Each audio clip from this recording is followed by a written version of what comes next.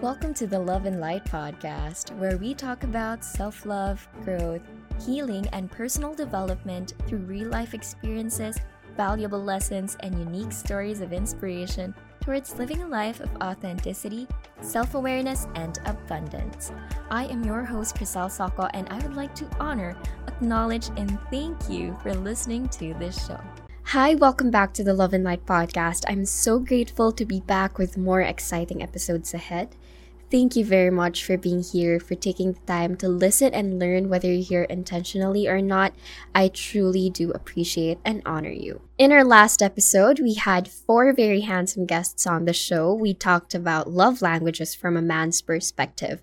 It's a very interesting and fun episode, so go ahead and listen to it if you haven't yet. In this episode, I'm going to be vulnerable again and share with you the reason why I embrace my fear of failure and what led me to it.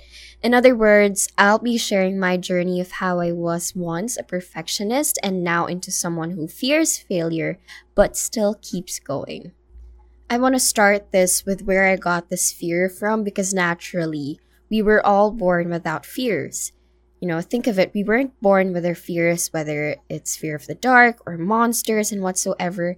Every fear we have was because of a past experience or something that we learned along the way.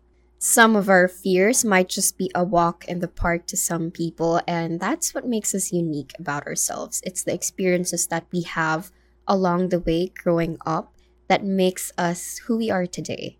If you are like me, the eldest in an Asian family, we might have some similarities because of how our ancestors used to be. Now, I'm not blaming or discriminating anyone here. I just believe that sometimes the eldest in the family usually gets all the passed down fears that our parents have. And this most of the time happens if our parents are unaware, unconscious, and unhealed. So going back, our fears are something that we learned about growing up. Have you ever been so afraid at failing at something that you decided not to try it at all?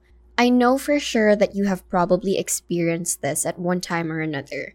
The fear of failing can cause us to do nothing and therefore resist moving forward, which means there's no growth on our part there. We just remained in our comfort zones. When we choose to give in to our fear, we're always more likely to miss some great opportunities along the way. Fear of failure can be linked to many causes. For instance, having unsupportive or critical parents is a cause for some people because they were always undermined or humiliated in childhood. These children are unaware that they carry those negative feelings that they have into adulthood. Experiencing a traumatic event in your life can also be a cause. For example, say that several years ago or maybe months ago, you gave an important presentation in front of a group of people, and you did very poorly. The experience might have been so terrible that you became afraid of failing in other things, and you carry that fear even now, years later. Bullying, receiving harsh criticisms, and even just the painful experience of failing can cause this fear. You can take a moment to pause this podcast episode right now and write or journal down what you think are your top 5 fears today and why you came up with it. Because once you become aware of it, it's going to be easier for you to catch yourself when you are experiencing this particular fear in the midst of a challenge or situation. I got this quote from my dear friend May, and she said, "To do better, you have to know better." Throughout all the uncertainties I experienced in life, one thing I'm certain about with myself is I have always been a risk taker. Maybe there are a couple of experiences in the past where I let fear get in the way of what I want, but now I know I've been collecting lots of evidences that I can do it in spite and despite my fear. I think that saying, "Oops, I failed," is so much better than "what if." Failing is inevitable. It's something that we are all going to experience one way or another. The difference is how we view it. What is your perspective about failure? Do you view failure as an opportunity or an avenue to improve and do better next time? Or do you use it as your excuse to not try anymore? That is the first thing that I did in learning how to overcome my fear of failing. Reframe your definition of failure. I read a quote on my Facebook feed recently, and it says, "I don't know how I'm going to win. I just know I'm not going to lose. Either I get what I want or I learn what I need to get what I want." Failure is not rejection, it's redirection. Sometimes I view failure as the universe's way of saying, "Wait, not yet, just trust and surrender." I don't know who you believe in as your higher source, and I respect who that is for you, but one thing is for sure. There is a higher power that is in control of what we do, where we go, who we meet, and when we experience what we experience. Fear of failure to me is having the courage to just do what is needed to be done and surrendering the outcome or results to the higher power. If you're still listening to me right now, maybe this is a sign or an invitation for you to face that fear. Go ahead and do it. You might fail, but embrace it anyway. No one is perfect. No one always gets it right the first time. Fail and embrace your journey. Cherish every moment you go through and every lesson that you are facing.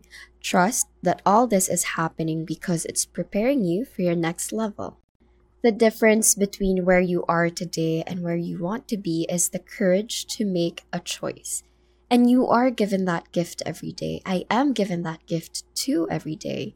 The gift of freedom. Suffering is optional. You choose your heart. If there are people shaming you for failing, they are bringing it upon them as well, because what you wish and say to others is also what you wish and say to yourself. I know that we may not know each other on a deep level, but I just want to say from the core of my being that I believe in you.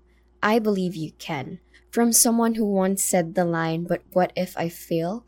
to "So what if I fail?" Trust that you can, because everything you want is already within you. This reminds me of a quote by Jack Canfield saying, "Everything you want is on the other side of fear." So what shifted in me from being a perfectionist to someone who is not afraid to fail anymore?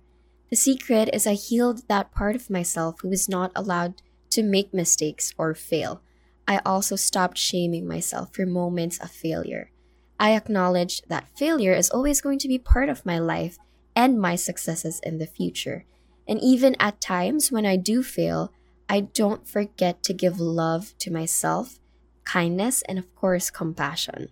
Experiencing failure and the emotions that come with it is part of the spectrum of life. So acknowledge that truth and muster the strength within you as you face new challenges in life, because at least you dared greatly. To wrap this episode up, I embraced my fear of failure by number 1, reframing the definition of failure in my life. Number 2, I acknowledged that failing is part of the process. And lastly, recognizing that I have everything I need within me to face the challenges ahead of me. And of course, not forgetting that I'm not alone, because I believe in a higher power that is guiding every event that's unfolding in my life.